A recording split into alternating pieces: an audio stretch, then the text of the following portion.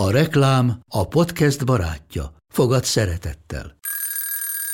Indítsd jól a napod egy csésze Nescaféval.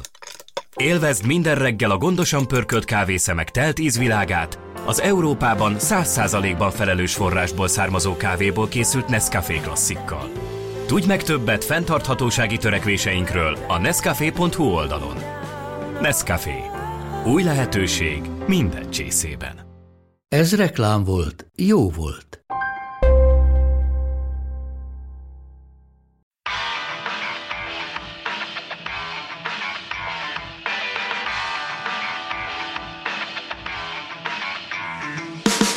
Túl sok mindenre vagy kíváncsi? A Brain Barnál mi is így vagyunk ezzel. Hétről hétre minden epizódban körbejárunk egy-egy témát, amit vendégeinkkel vizsgálunk meg közelebbről. Én Baranyi Márton vagyok, ez pedig a Mi a kérdés. Mert kérdezni lehet, kérdezni kell, és kérdezni érdemes.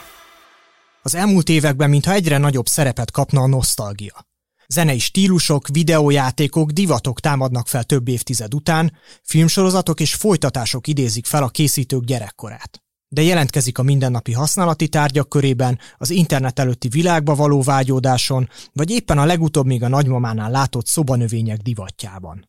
A Mi a kérdés mai adásában Eszik Veronika történésszel, az Eötvös Loránd Kutatói Hálózat kutatójával beszélgettünk többek között arról, honnan ered a nosztalgia és mi köze a modern korhoz, hogyan erősítheti az identitásunkat a múlt, vagy éppen kiválthat-e majd nosztalgiát a most felnövő generációban a pandémiás időszak. Szia! Szia! Üdvözlöm a hallgatókat! Szerinted mi a magyarázat arra, hogy miközben annyira büszkék vagyunk a technológiai fejlődésre, például egy év alatt képesek vagyunk egy új vakcinát előállítani szinte a semmiből, folyamatosan a múltat használjuk inspirációként? Azt hiszem, alapvetően valamilyen érzelmi oka van, tehát miközben tudományos és technológiai kérdésekre igyekszik az emberiség választ találni, közben ez a folyamatos változás bizonytalanságérzetet is okoz, és az emberek természetesen kapaszkodókat keresnek, és az egyik ilyen kapaszkodó a múlt, ami mindenkinek otthonos, mindenkinek intim, mindenkinek saját, ezért ez nagyon adódik, hogy ehhez visszanyúljunk, hogy abban keresgéljünk olyasmit, amit át akarunk magunknak menteni. Történészként hogy látod, hogy mennyire állandó ez amit rossz szóval talán ilyen múltba révedésnek szoktak nevezni, mennyire állandó ez a nosztalgia, hogy nosztalgikus volt vajon már az ősember is, hogy jaj, de jó volt, mennyivel jobb volt, mielőtt föltaláltuk volna a tüzet, vagy én nem is tudom. Igen, ugye az ősembert erről nehéz megkérdezni, ez a történésznek a problémája, de azt gondoljuk, hogy ez nem állandó. Azok a történészek, akik érzelemtörténettel foglalkoznak, és azzal a kérdéssel egyáltalán, hogy van-e az érzelmeknek története, úgy gondolják, hogy a nosztalgia az kifejezetten a modernitáshoz köthető korhangulat, közérzület és egyéni érzés is, és ennek éppen az oka, hogy kell hozzá ez a nagyon gyors ritmusú és nagyon gyökeres változásokból álló életút. Tehát egy premodern társadalomban, ahol valaki 99%, hogy abban a faluban halt meg, ahol született, és az életmódja is nemhogy állandó volt, de óriási eséllyel a szüleivel és a nagyszüleivel is azonos. Tehát, hogy még egy-egy generációváltás sem jelentett igazából életmódváltást. Ott feltételezéseink szerint, meg a források alapján, amiket vizsgálunk, nem volt a nosztalgia ilyen központi jelentőségű. Tehát ez a melankolikus veszteségérzet, amit igazából a nosztalgia jelent, ehhez tényleg az kell, hogy minden időpillanatunk úgy vesszen el, hogy a következő már másmilyen. Tulajdonképpen mi iránt vagyunk nosztalgikusak, hogy ez egy idő, egy hely, személyek, tárgyak iránt? Hát a nosztalgiának az az érdekes természete, hogy bármi iránt megfogalmazódhat. Amikor először ezzel foglalkozott valaki, egy svájci orvos a 17. században, akkor ugye ezt a szót is ő hozta létre, a nosztosz és az algosz görög szavakból, amiből az algosz az fájdalmat jelent, a nosztosz pedig otthont vagy hazát, tehát akkor egy ilyen honvágyszerű érzést látott a betegein. Amikor először nevet adtak ennek a jelenségnek, akkor az otthon iránti sóvárgást takarta Amit említettél, a nagyon erős a vizuális nosztalgia, tehát minden, ami retro, ami valahogyan vizuálisan visszahoz egy időszakot, az általában nagyon népszerű, de bármi iránt lehet sóvárogni a múltból. Van olyan, ami viszont nem, tehát ami soha nem szokott nosztalgia tárgya lenni? Hát ez egy nagyon nehéz kérdés, de tehát azt gondolom, hogy vannak ennek egészen sokkoló, például irodalmi példái is, hogyha a Kertész Imrének a sorstalanságára gondolunk, ott a regény végén a főszereplő azt fogalmazza meg, hogy neki nosztalgiája van a haláltáborban eltöltött időszak iránt. Ez egy irodalmi szöveg, tehát megfelelő forráskritikával kell nézni, vagy nem kell úgy gondolni, hogy ebből most tényleg mindenféle következtetés le lehet vonni, de valójában tényleg azt látható, hogy nagyon széles azoknak a jelenségeknek a skálája, amikhez vissza szeretnénk nyúlni valamiért, valamilyen érzelmi okokból. Olyan erős ez az érzés, hogy akár még egy ilyen rossz élmény után is, ha az mondjuk akár a gyerekkorban történt, kicsit megszépítve. Hát igen, de például egy traumatikus gyermekkor iránt is lehet nosztalgiát érezni. Említetted, hogy egy svájci orvos használta először ezt a szót, de a történettudomány hogyan fedezte fel magának a nosztalgia jelenségét? Kettőféleképpen. Egyrészt a már említett érzelemtörténet foglalkozik ezzel. Az érzelemtörténet az egy viszonylag friss ága a történettudománynak. 1960-ban született, hogyha akarunk ilyen konkrét dátumot mondani, persze ilyen nincs, de ebben az évben jelent meg Philippe Ariès francia történelemtanárnak és történésznek egy könyve, amit magyarra azt hiszem, hogy Gyermek, család, halál címen fordítottak le, és ebben ő azt a kérdést feszegeti tulajdonképpen, hogy a szülői szeretet, vagy a szülői érzések, azok egyszerűen nem lehetnek állandóak, nem lehet azt elképzelni, hogy egy nagyon-nagyon magas gyermekhalandóságnak az évezredeiben ugyanúgy szerettük a gyermekeinket, mint ahogy ma, mert hogy egyszerűen akkor ez egy elviselhetetlen életképét festi fel, és azt mondta ezáltal, hogy akkor az anyai érzésnek, vagy a szülői érzésnek van története, amit el kell kezdeni vizsgálni, el kell kezdeni elővenni forrásokat, és megnézni azt, hogy azokból rá tudunk-e jönni, hogy mit gondoltak, vagy mit éreztek a premodern szülők, ha lehet ilyet mondani. És rá tudunk jönni? Hát nagyon sok mindenre rá tudunk jönni, csak ezeket borzasztó nehéz úgy általánosítani. Ezeket gyakran ilyen úgynevezett ego dokumentumokon keresztül vizsgálják, tehát levelek, naplók, ilyen típusú források alapján, ami ugye arról az adott személyről mond nekünk valamit. Nem biztos, hogy azok feltétlenül általánosíthatóak. Vagy hát azokról a személyekről, akik képesek voltak írni, megolvasni, és tudtak egyáltalán, például volt rá anyagi forrásuk, hogy csak úgy levelezzenek másokkal. Hát igen, szóval ez a társadalmi réteg függő is, hogy alapvetően van ugye a történettudományban egy ilyen probléma, hogy a deprivált rétegekről jóval kevesebb őtőlük származó írásos forrás. És akkor az érzelemtörténeten kívül a nosztalgiával kifejezetten a modernizáció és a modernitás kutatói foglalkoztak behatóbban, akiket pontosan az érdekelt, hogy miért van az, hogy nosztalgia és progresszió kéz a kézben járnak, hogy ez a melankolikus életérzés kíséri az emberi életritmusnak a felgyorsulását. Egyének nosztalgikusak, tehát mondjuk mindenki a saját gyerekkora iránt nosztalgikus, vagy van ebben valamilyen korhangulat, tehát hogy milyen mintákat rajzol ki, hogyha ezt távlati szempontból nézzük. Igen, ugye az érzelmekre, érzésekre úgy szoktunk gondolni, hogy ezek egyéni jelenségek, de abszolút kollektivitások szintjén is megragadhatóak. Nem mindig nosztalgiának szoktuk nevezni, de hát egy nemzetnek vannak például saját mítoszai, mitológiái, amik sokszor nosztalgikusak, hogy van például egy közösségnek egy elképzelése arról, hogy létezett egy aranykor, amikor minden sokkal jobb volt, ugye Magyarországon ez a boldog békeidők, nagyon kapaszkodunk a Trianon előtti időszakba. Ez a kiegyezés és az első világháború előtti. Igen, persze a trianoni traumát megelőző időszak az ebből a szempontból egy nagyon, nagyon általános, hogy ahhoz így fordulunk. Vannak másfajta ilyen nosztalgiák is, például a nemzeti egység, hogy volt idő, amikor volt nemzeti egység, erre nagyon kellemes gondolni, ez egy nagyon jó kapaszkodó, erre pedig 1956-ot szoktuk felhozni példának, tehát hogy a forradalomra nagyon gyakran gondolunk úgy, hogy azt nagyon széles összefogásban támogatta az egész ország, vagy az egész nemzet. Ilyen kollektív nosztalgiák, ezek abszolút léteznek. Az érezhető, hogy ezeket kellemes elgondolni. Tehát egy nagyon konfliktusos, nagyon bizonytalan időszakban borzasztó nagy szükség van arra, hogy legyenek olyan pozitív pillanatai egy közösség közös történelmének, amit így meg lehet fogni. Azt lehet mondani, hogy bezzeg akkor jobb volt.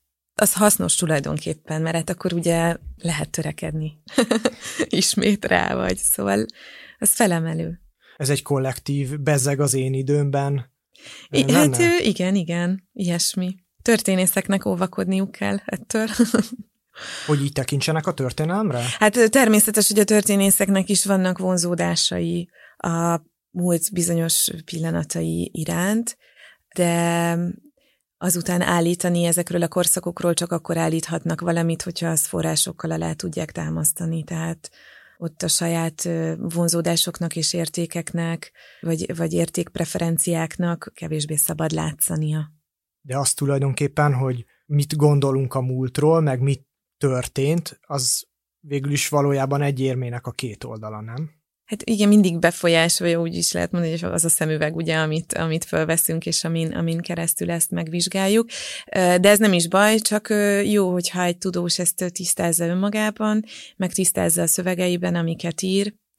Például mondok egy ilyen historiográfiai trendet, hogy manapság az a jelenség, amit egyébként ausztronosztalgiának neveznek Közép-Európában, és egyáltalán nem csak történészeket, hanem nagyon sok mindenkit érint.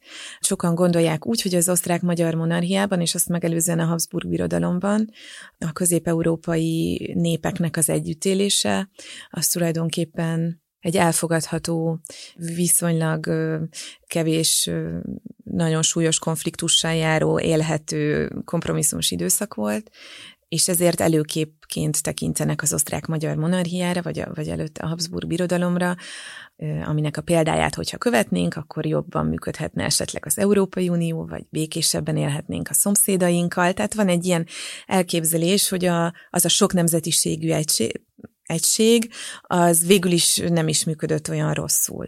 Ez egy nagyon népszerű gondolat, viszont hogyha valaki történészként ezt a korszakot kutatja, akkor ebből nem indulhat ki. Ezt fölteheti kérdésként, és keresheti ennek a nyomait, ennek a jelenségnek, vagy éppen a bizonyítékokat az ellenkezőjére, de nem szabad, hogy ezt elfogadja csak azért, mert vonzó, mint gondolat.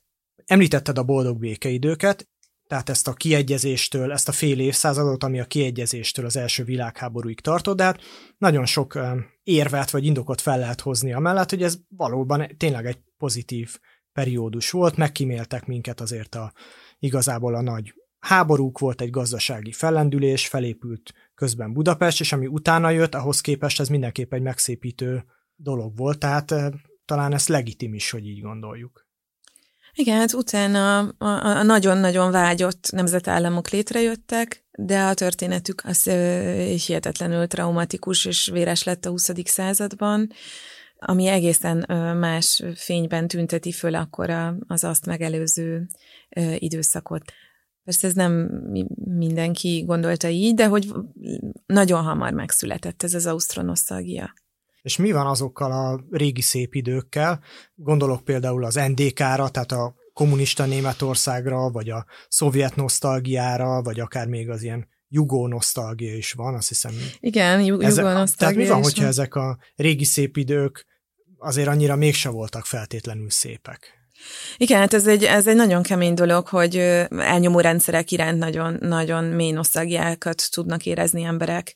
Például, ami az NDK-t illeti, ugye a Goodbye Lenin című film, amikor megjelent, akkor robbantak a német mozik, szóval egy hétvége alatt, nem tudom, Németország valaha volt legnézettebb filmjévé vált ez a film. Ugye, ami arról népszerű szól, azt hiszem, volt. hogy egy srác megpróbálja a nagymamájával, vagy az anyjával elhitetni, hogy nem esett szét Igen. a Szovjetunió, valami ilyesmi, vagy nem bomlott le a berlini fal. Hogy nem bomlott le a berlini fal, igen, tehát hogy az történik, hogy az anyukája beteg lesz, és azt mondja az orvosa, hogy még egy traumát nem tudna elviselni, és akkor meg akarják kímélni őt attól, hogy rá kelljen jönnie, hogy véget ért az NDK, és akkor újra teremtik számára azt a vizuális környezetet, tehát ugyanazokat a konzerveket vásárolják, vagy újra töltik, meg ugyanolyan fajta ruhákban járnak, ugyanazokat a tévéműsorokat adják le neki felvételről, amelyekben ő élt korábban, egy ilyen díszletként köré építik,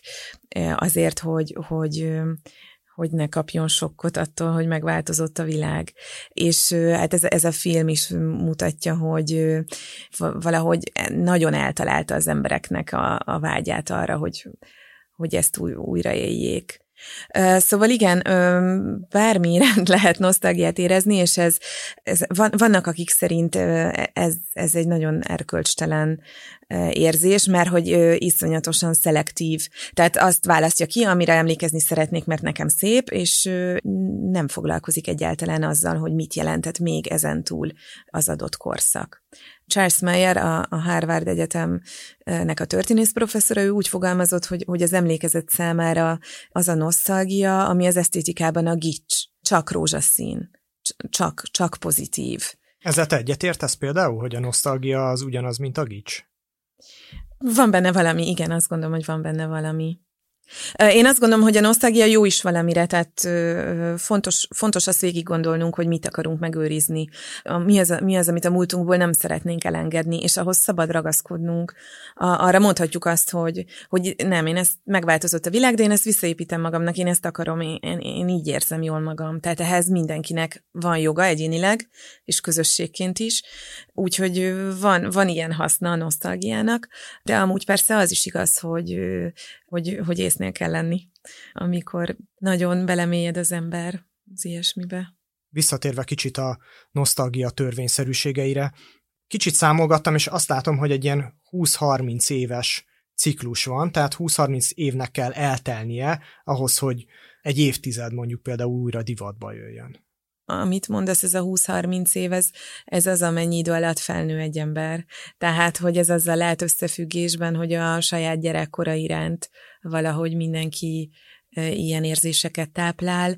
Ezt magamon is tapasztalom természetesen, hogy mondjuk amikor szülővé váltam, akkor elkezdtem keresni azokat a meséket, azokat a játékokat a saját gyerekeimnek, amiket én néztem, amiket én olvastam, amikkel én játszottam, és ilyen értelemben nosztalgikus fogyasztóvá váltam.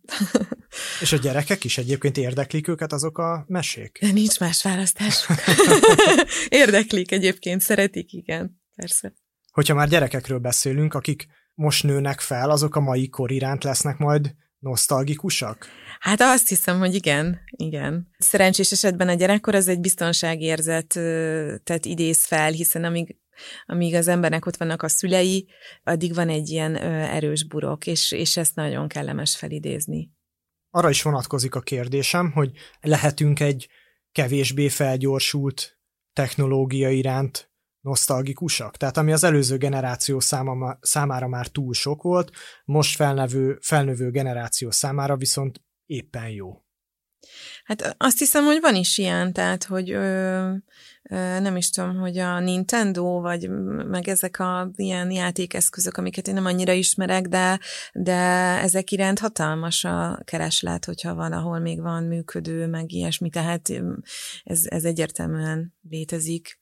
olyan számítógépes játékok, amikkel gyerekkorunkban játszottunk, azok is tudnak örömteli perceket okozni. Prince of Persia volt, amit azt hiszem, hogy nemrég újból elérhetővé tettek online, vagy így lehetett vele játszani egy pár napig, és akkor meg is őrültek sokan. Igen, hogy sokszor azok a játékok, amikért a 90-es években még ilyen késhegyre menő keresés, kutakodás, meg háború zajlott, most egyszerre csak elérhetőek lettek az interneten, sokszor teljesen ingyen.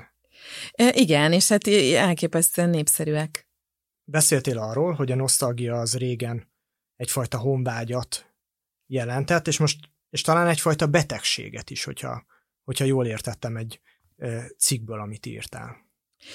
Igen, először úgy diagnosztizálták, mint a testi-lelki egyensúlynak a megbomlását, vagyis egy betegséget, amit meg kell gyógyítani.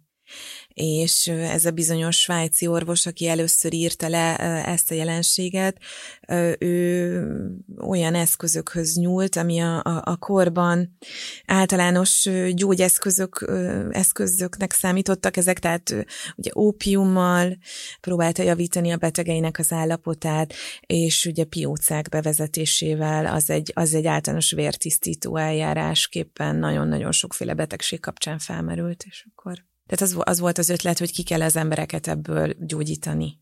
És mára viszont eljutottunk ettől a honvágy, depresszió tengelytől egészen addig, hogy most már a pszichológusok sokszor egy pozitív dologként emlegetik a nosztalgiát, hogy valami olyasmi, ami kifejezetten amúgy segít bennünket.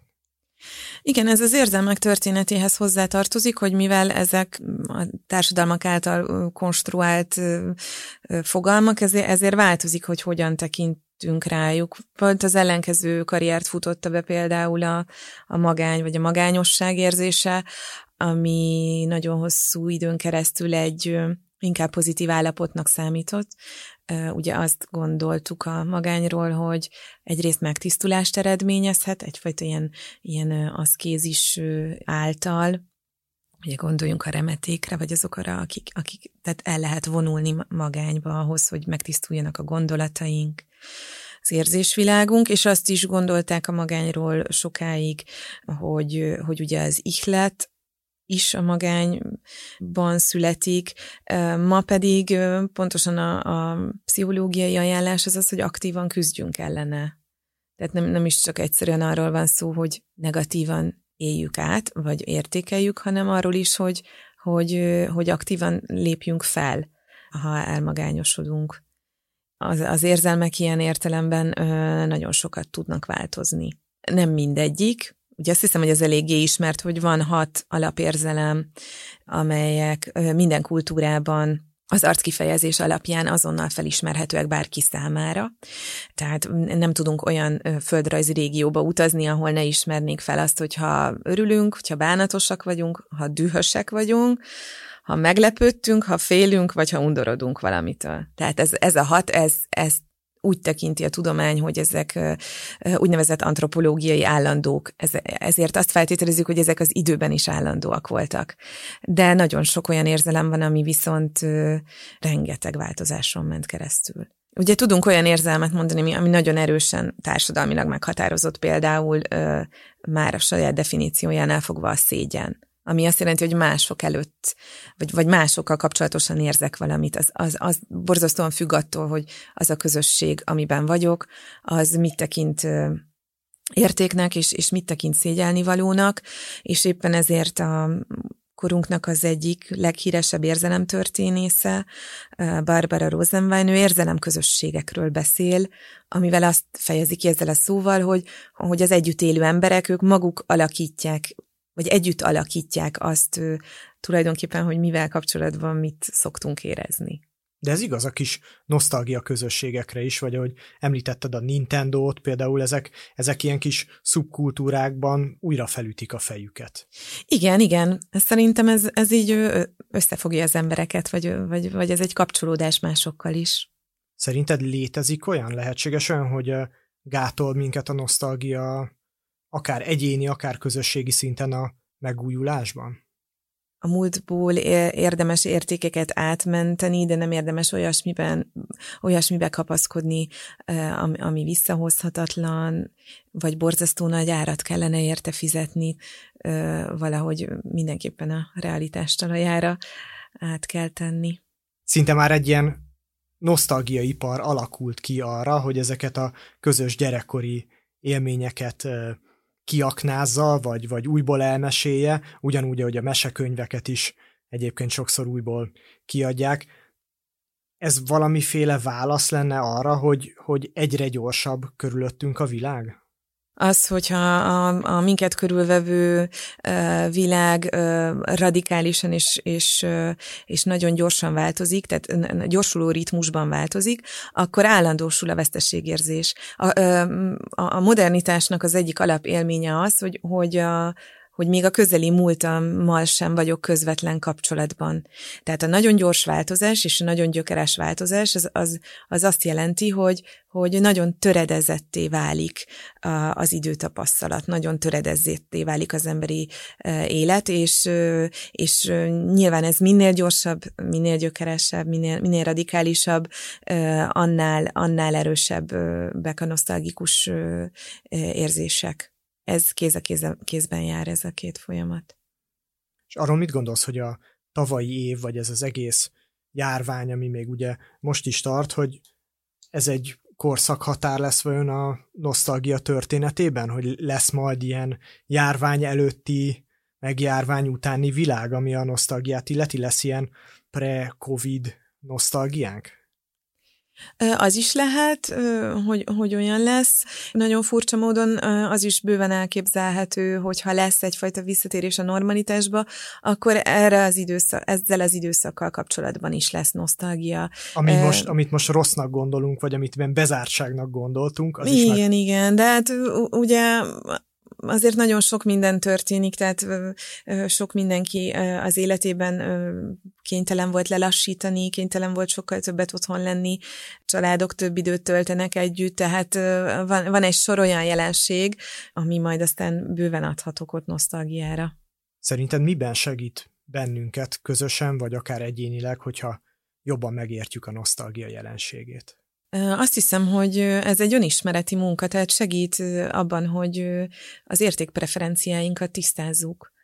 Az nagyon fontos látni, hogy mi iránt vonzódunk, és pontosan miért. Az ugyanúgy egy alternatív jövőképnek a kidolgozásában segíthet. Tehát, hogy az nem véletlen, hogy most például a vidéki életmód iránt van egy nagyon erős nosztalgia. Tehát ez nagyon szoros összefüggésben van azzal az ökológiai válsággal, ami körbevesz minket, nagyon szoros kapcsolatban van a modern városnak a jellemzőivel, viszont tényleg alkalmas arra, hogy akkor tisztázzuk, hogy mondjuk szeretnénk egy természethez közelebbi életmódot kialakítani, vagy szeretnénk visszavenni abból a természettől való elszakadottságból, amiben a mindennapjainkat éljük. Tehát ezek a nosztalgiák, ezek alkalmasak arra, hogy változtassunk a jövőnkön. Ez volt a Mi a kérdés, amiben a nosztalgiáról beszélgettünk Eszik Veronika történésszel. Köszönjük, hogy velünk tartottatok, iratkozzatok fel a következő epizódokért, és ha tetszett a műsor, ajánljátok barátaitoknak, ismerőseiteknek. A beszélgetés a Brain Bar Community Facebook csoportban folytatódik, a Mi a kérdés mára búcsúzik.